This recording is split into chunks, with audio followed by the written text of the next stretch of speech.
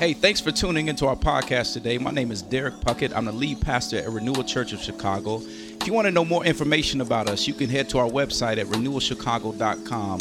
I pray today that this message is a blessing and an encouragement to your soul. I'm excited about this morning because, as I said, as you heard in the video, we are starting a new series, Why Multi-Ethnic? And so in this series, we're going to look at the why behind who we are. Being a multi-ethnic, multicultural church, why are we who we are? And answer questions like, is it biblical? Did we just come up with this, or was it God's idea? We're going to do these we're going to look at these questions by looking at passages of Scripture over the next 4 weeks to answer these questions. So if you got a Bible, go ahead and meet me in Matthew chapter 22. That's where we'll be, verses 34 through 40 this morning. We're going to read this passage, one that might be familiar to some of you all, but it's going to serve as sort of a thesis or main biblical verses for our series as we walk through this. And the reason being is because as we talk about being a multi-ethnic, multicultural, multi-generational, gospel-centered, disciple-making church, y'all try to say that if you want to. We don't want to just talk about it, but I want us all to remember that this is biblical. It's biblical. It's not just something cool that we came up with. I know you walk in here, you're like, oh, this is cool. And I like to say, people think, oh, multi-ethnic is very sexy. It's cool. They're breaking down barriers. And all of that's cool until the rubber meets the road and you're like, yo, what'd you just say about me? What? You think what? You like collard greens? What is that? I like green bean casserole. What is that? So you start, all those different cultural differences or even politics as we're getting into this year. And you have to weigh through that and say, okay, what's important? How do we love one another? And I know, as I say this, it's very hard for us. And the reason we're looking at it, though, is because we look at this passage just as Jesus' command, but not only that, it's one of our core values, to love one another, to love one another. And again, I know this topic is tough. I got a few chuckles this morning when I just mentioned it. It's a hard one, and it's challenging. Listen, loving people that are different than you is not easy, especially in America. All the history we have, everything that's gone on in America, it is not easy. And so to know that this is God's idea is key to the Christian walk. It's key to us following in the way that He's called us to do. Because to love someone forces you out of your comfort zone. To truly love someone. It's not easy, but hear me, it's biblical and it is fruitful. Amen. Let's look at Matthew 22, where Jesus teaches us to love Him and our neighbor. If you have it, go ahead and stand to your feet if you're able. We're going to read verses 34 through 40.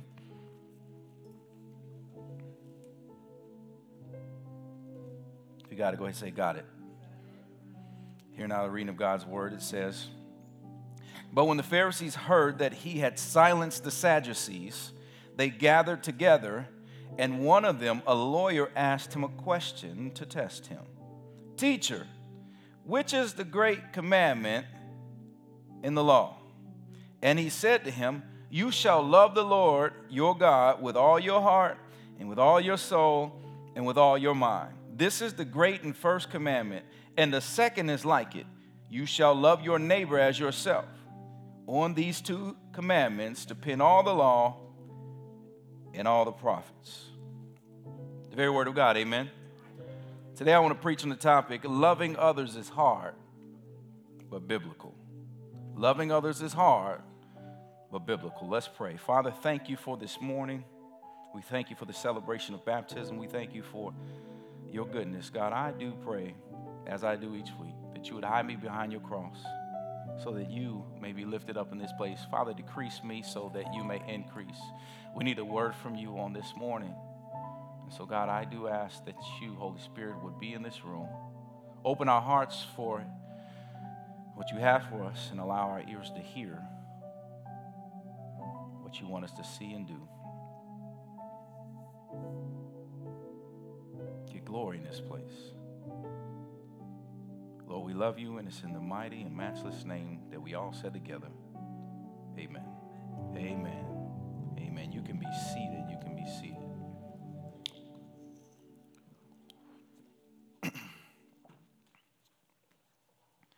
Some of you know part of my story, but in college, I ran a ministry for black college students called the Impact Movement. We started it on campus, Kaylee and I intentionally started this to reach out to the African Americans on campus, but I also wanted to integrate this ministry with the predominantly white ministry on campus, Crew, because it was Crew, it's Campus Crusade back then, Crew nowadays, and as I was reading the Bible, I'm looking at it and seeing, well, I don't see black over here and white over here. Why can't we do stuff together?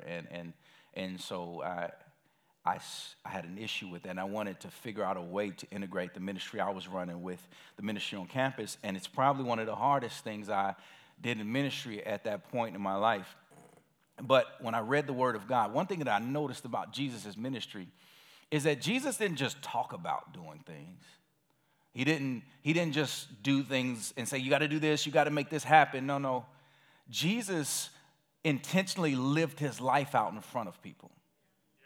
He intentionally shared his life with people that most would not normally do so. And so I realized when I'm looking at the race barrier that existed sadly within the church, I knew that if I want to see black and white specifically at this time come together, it's going to take a certain level of intentionality.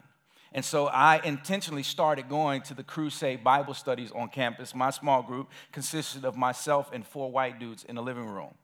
And so we went through the Bible, we kept each other accountable, and during my junior year, y'all, I took it to a whole new level. And I moved out of my 2-bedroom townhouse where I was living by myself and moved into a townhome with these 4 white guys.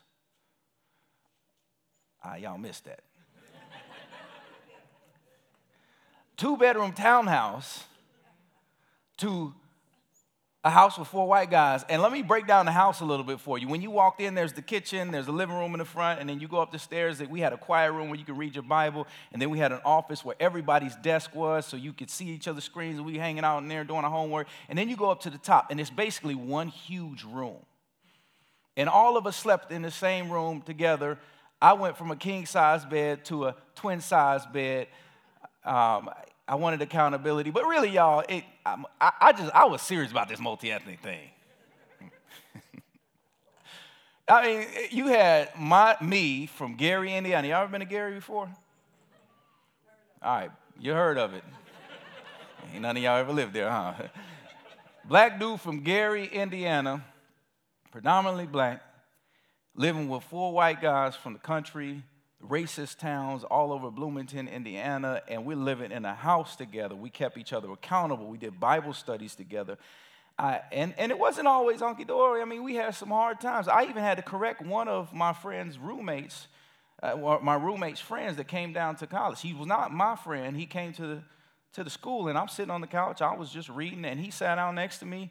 And you know how somebody just get too comfortable sometimes?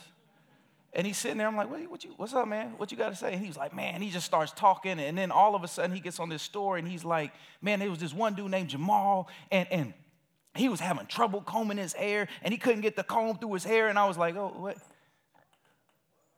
Is he black or is he white? And he was like, what you think? His name was Jamal. And I said, yeah, what? It said, say it again. And he starts, I said, I didn't mean say it again. I just wanted to make sure that you said what I thought you said. And I'm going to be honest, everything in me had to refrain from letting every ounce of Gary out of me.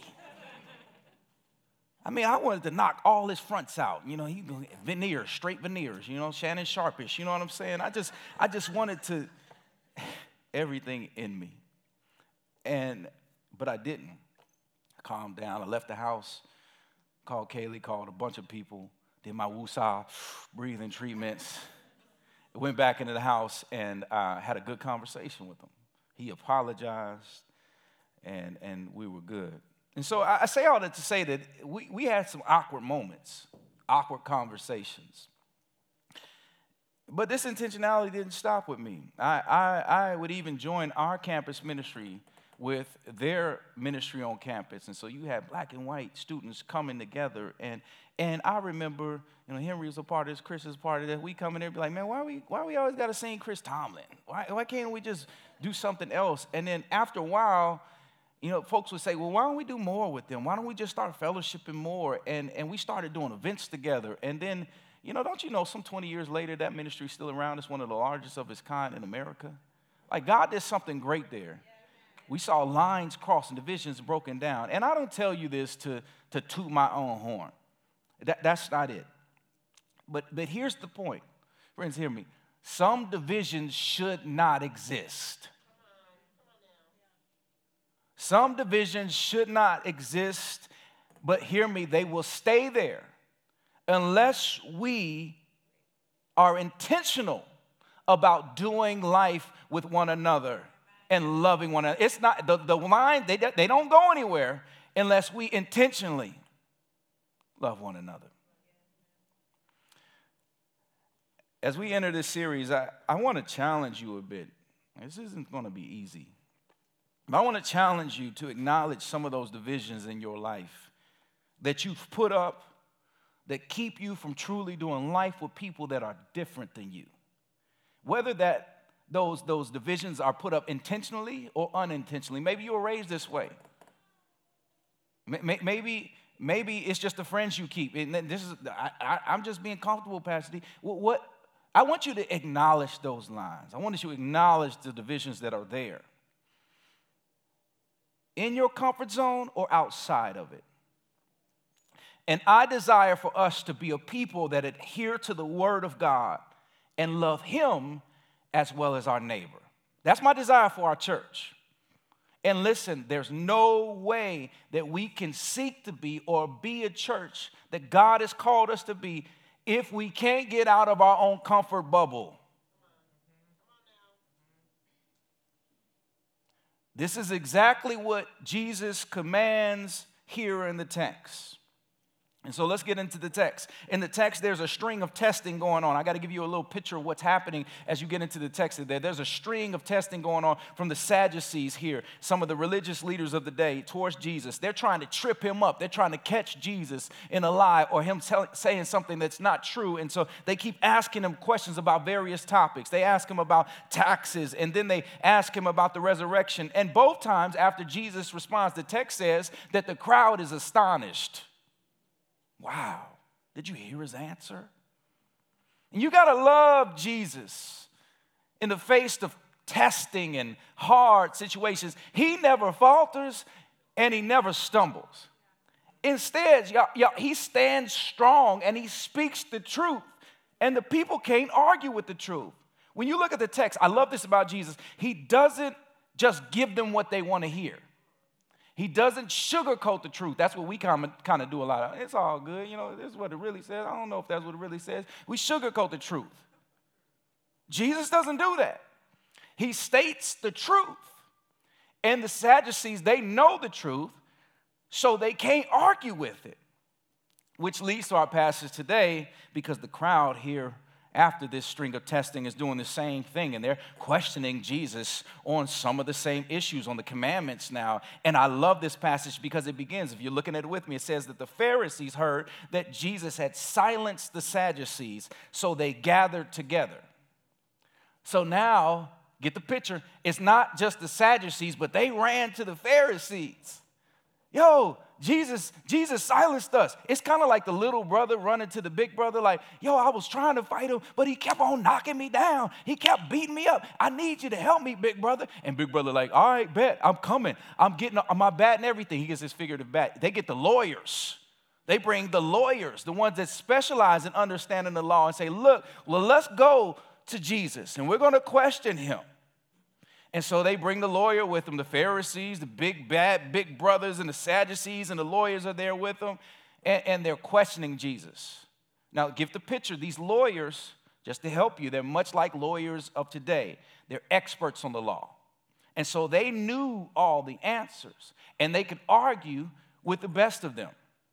And he asked Jesus, this lawyer, ask Jesus a question that none of the Pharisees or the Sadducees know the answer to. It's not that they don't have an answer for him. They just really don't know the answer because they're still arguing on what's the right answer.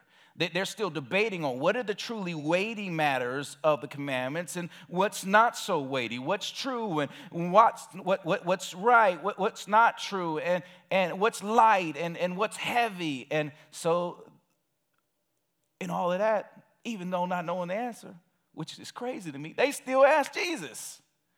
I don't know what Jesus, but what do you think it is? So they asked Jesus, what's the greatest commandment? The greatest commandment in the law, Jesus. Which one is it? What is it? And when they say law, they're not talking just about the 10 commandments that we commonly think of. Y'all stick with me. I'm coming to your neighborhood. They're talking about the whole Old Testament law. Have you read the first 5 books of the Old Testament? It's a whole bunch of laws. Jesus, which one is the greatest? Out of all of that, Jesus, what's the greatest? And I love what Jesus says to them. Verse 37, look at it with me.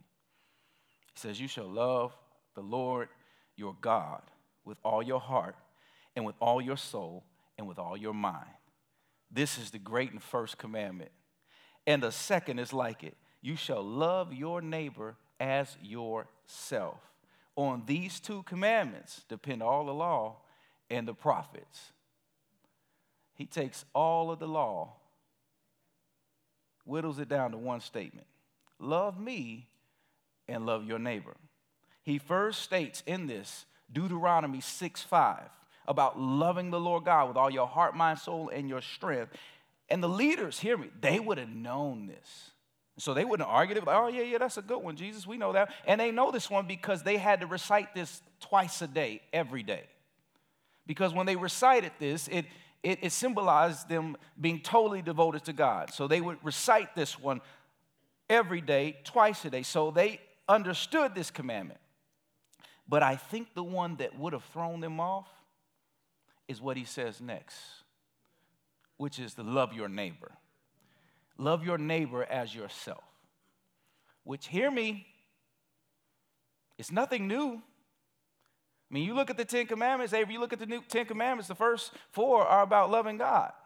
But you get to the last 6, it's about how do you love your neighbor? How do you love people around you? How are you devoted to them? So you got God, and then the last 6 are about how do you love other people? So loving others is not new. But when Jesus said this, what he's really saying to them is that you can't do one without the other. You can't love me and not love other people. They go together. It's not possible.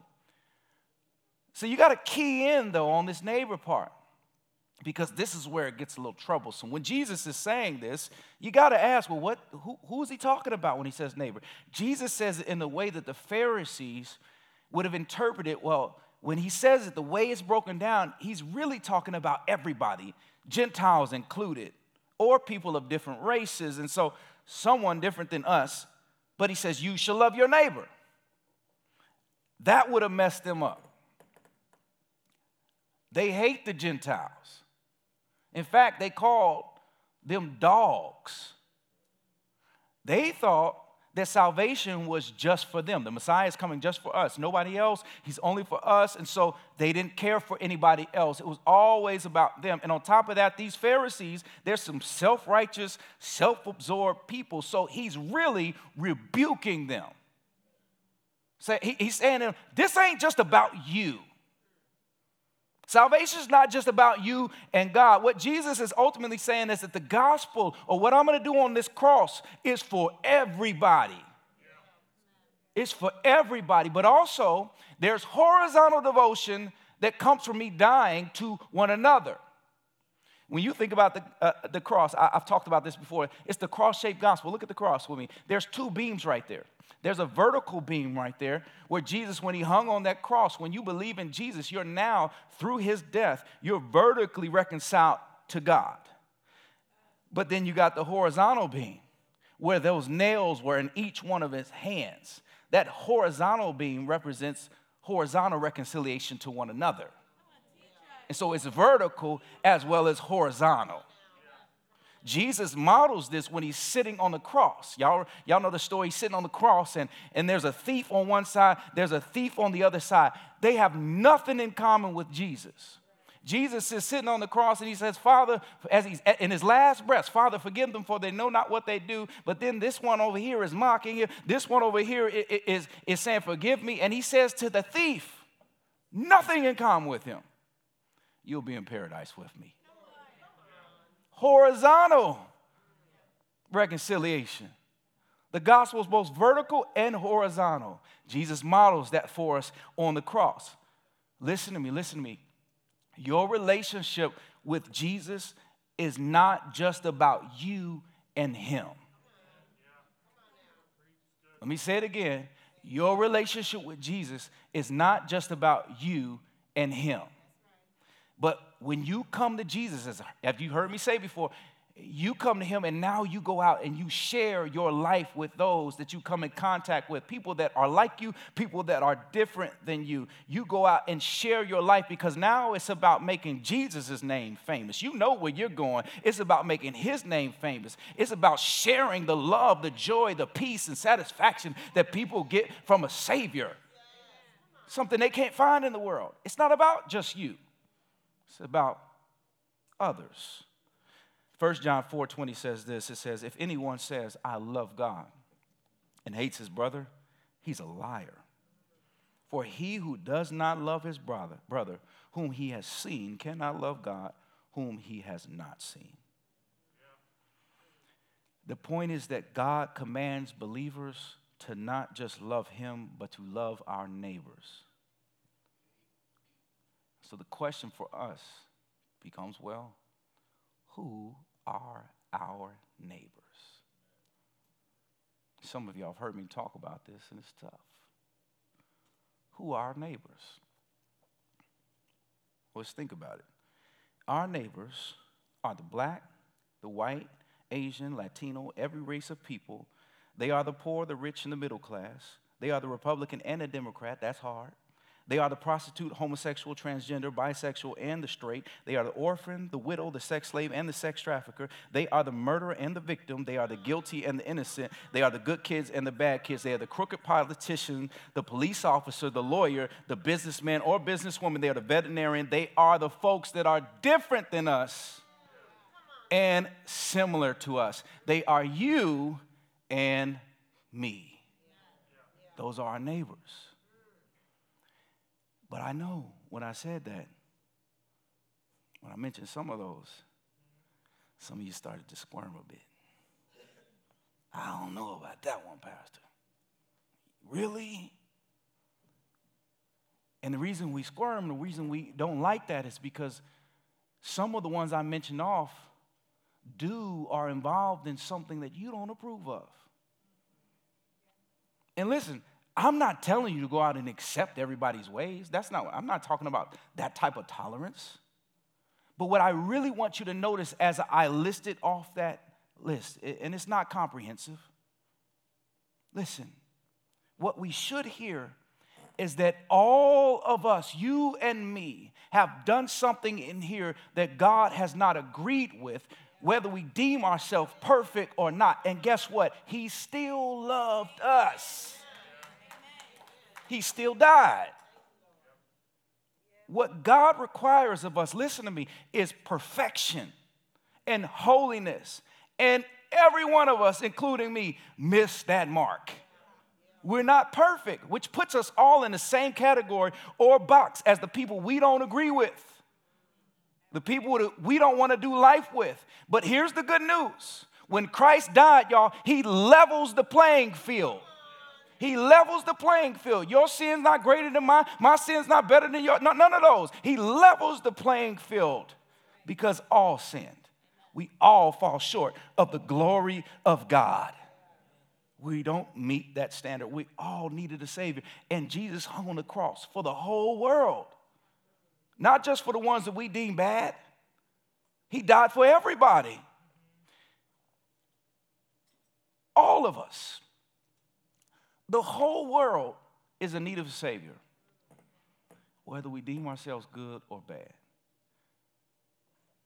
So when Jesus says love your neighbor, Listen, he's really saying, he's saying us, he's saying the Pharisees, remember, you have sinned too. You once were down in the dumps. You were in your mess. And I saw you too there. And I saved you. Remember how you've been loved. Remember, I saw the depths of your depravity in your heart, the stuff that people don't see, and I still loved you. Remember that. And now go out and love your neighbor as you have been loved. I think y'all missing this thing. It's only because of the grace of God that we're saved. None of us deserve it. None of us. He's loved us that much. Friends, listen. Jesus crossed the first dividing line when he came out of heaven and died for us. He didn't have to do that, but he did. And so for those of us that call Jesus Lord and Savior, to engage with other people, whether different or similar, is not optional. It's not optional, but it's to be part of our lives. Which, friends, I know, because it's quiet in here, that's hard. But if we obey the first commandment, to love God with all our heart, mind, soul, and our strength, then we'll follow him. This means we'll do as he did, and we'll love the world. And we'll do just like Jesus did, hoping and praying that by sharing our lives with other people, folks will come to know the same Jesus we know. But we have to first love our neighbors intentionally. Jesus takes the whole law and he whittles it down to 2 commandments, 2 statements, really 1 statement, but 2 commands in it. And says, what I command you to do is to love me and to love your neighbor. Again, this is difficult. It's difficult because of the world we live in. But if we remember our sin, if we remember our mess up, if we remember our issues and the fact that we've been saved in the midst of all of that, then we won't be able to look down on other people because of their sin, because although their sin is not my sin, it's still sin, and we all need Jesus. Listen, if we love Jesus, it will compel us to have compassion. Compassion, and we'll enter in relationships with others no matter who they are. And so I got to ask you, as we get into this series, as challenging as this is, what do your relationships look like? I know we tend to get comfortable. What do your relationships look like? Do you do life with people that are different than you? Or do you do life with people that are just like you? I mean, what does your circle look like? Some of y'all missing this. Some of you know this. What does your dinner table look like at night? That's an intimate space. Who do you eat with? People just like you, or are they different than you? Who do you let in your home? It's not always comfortable, is it? And the Christian life, hear me, as much as you hear the people on Instagram, all that stuff, it's not always comfortable. I mean, you look at this passage and Jesus' example. I mean, for example, Jesus is hanging out with people and he's allowing himself to be questioned by folks he don't like. The Sadducees and the Pharisees, they're trying to kill him. He's sitting in the midst, he's sharing his life with them, answering questions. He doesn't have to do that, but he's still doing it. Friends, hear me. Loving others that are different than you is not easy. It's not. But we do it because Jesus first loved us. He loved us when we were sinners. But see the problem, if I could come into your neighborhood a little bit more, the problem is we only like doing life with people that make us better.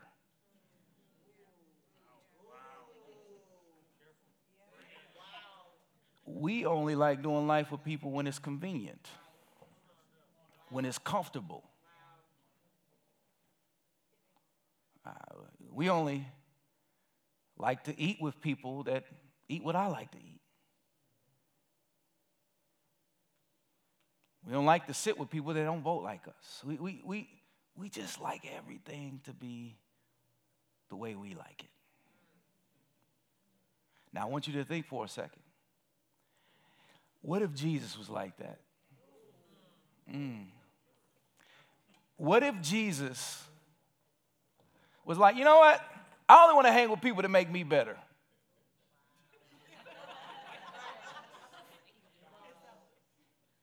I only want to hang with the sinless.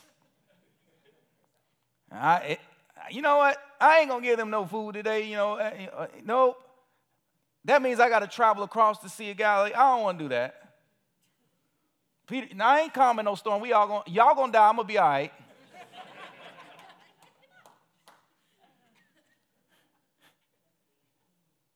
What if Jesus was like that? We would, quite frankly, we'd all be dead. The wages of sin is death. So none of us would be here. But thank God that Jesus is not like that. Jesus saw us in our sin, loved us, and died for us. Praise God. It wasn't convenient. It definitely wasn't comfortable. But he still did it.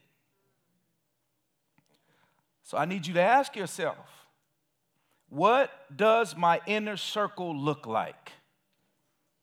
Be honest. What does it look like? Who do I hang with? In Jesus' inner circle, y'all know what his circle looked like? He had tax collectors. They were some of the most hated people back then. They still some of the most hated people today. Some of y'all like, I'm tired. I don't want to. It's coming up. I don't want to do it. They were his disciples. He had fishermen who were considered the bottom of the barrel in society, disciples. Jesus had prostitutes hanging out and following him. What does your inner circle look like? Who do you do life with? Renewal, hear me. It is impossible to love God and not love your neighbor. If you don't love your neighbor to the point that you can share your life with someone that's different than you, then frankly, from the passage, it tells us, then you really don't love God. And I know that's tough. Friends, as we enter this series, I want you to pray about, and I want you to ask God, what barriers to loving other people are in my life? What do I have what walls do I have that don't allow me to love someone different than me? Who are those people that are around me all the time, whether at work or school, in my neighborhood, but I've yet to engage them? Who are those people? Because listen, it's easy to claim Christianity and still do your own thing. It's much harder to be a true Christian who lives for the betterment of other people. If we want to see our church grow and be the authentic, gospel-centered, multi-ethnic, multicultural church we want to see, then it's going to take a movement of individuals who are committed and serious about Jesus' command to love him and to love our neighbor. When we do so, we love people that we wouldn't normally love. We wouldn't normally do life with, because that's what he did for us. If we want to see racism end, it's going to take us intentionally loving one another. If we want to see the socioeconomic divide end, it's going to take us intentionally loving one another, picking each other up. If we want to see our world simply be a better place, then it's going to take all of us loving one another. We can't get there if we don't intentionally love one another. Friends, let us pray together that God would open our eyes to the needs of those around us as we walk through this series over the next several weeks. I'm looking forward to it. Being challenged, being encouraged, and I hope you are too. And to answer the question from the beginning, is a multi-ethnic, multicultural church biblical? Friends, it's not only biblical, but it's God's design. It's God's design and the creativity of God to take and create two different people all the way down to their DNA strands. None of us are exactly the same. But yet say, I want you to love me, all your heart, mind, soul, and your strength, and love your neighbor. Everyone is different than you. That's God's design. And I love it in Revelations. He says this, Revelation 7:9. This is John seeing this. He says, after this, I looked, and behold, a great multitude that no one could number, from every nation, from all tribes and peoples and languages, standing before the throne and before the Lamb, clothed in white robes, with palm branches in their hands. So listen, not only did he design all of us different and command us to love one another, but when it's all said and done, at the end of it all, we'll stand before Jesus together in heaven. And none of us will be worried about the color of the skin of the person next to us, because we'll be standing there marveling at the King of Kings, Jesus himself, saying, glory, hallelujah, glory, hallelujah. Can't wait to get to that day. But I do believe, family, if we hold tight to his commandment here, to love him with all that we have and to love others, we'll get to see a little piece of heaven here on earth. Not just on Sunday morning, but outside of this. Will you commit with me to hold fast to the commandment, to love God with everything you have, heart, mind, soul, and your strength, and to love your neighbor intentionally, even though different? Will you do that with me? And when we do that, I believe that we'll be the church that he's designed for us to be here on earth as it is in heaven. Amen. Amen. Let us pray. Father God, you are so good. You are an awesome God. We do give you praise. We give you all the glory. Even with messages and things that are hard like this. But we do thank you that, Jesus, you modeled it first for us. You died the death that we deserved. You lived the life that we should have. And all that you say is believe in me. And then you give us the gift of eternity with you. And God, I just pray that as we're here on this earth, through the power of your Holy Spirit that dwells within us, that we would live and be the people that you've called us to be, and that we would see something that we've never seen here, not only on Sunday mornings, but I pray that Chicago would be transformed, one of the most divided cities, yet diverse. Can we see those walls broken down, Lord Jesus, by us trusting you, being intentional with our love? God, I pray for the person in here that came in here and said, well, I didn't even know that Jesus went out of his way and he's loved me despite what's going on in my heart and where I'm at. Lord, I pray that they would know, as your word says, that all we have to do is trust and believe and confess with our mouth that you are Lord, that you died on the cross, that you were buried, and you rose from the grave with power in your hands. And your word says that we're saved based on that confession. God, I pray that you would take them to places they can never imagine. Encourage them in ways that they need to be encouraged. Challenge them, Lord. On the other side, I pray for the person here, God. Even myself, sometimes when we get off and I just want to be comfortable. This is convenient to me. This is where I am. God, Lord, we repent.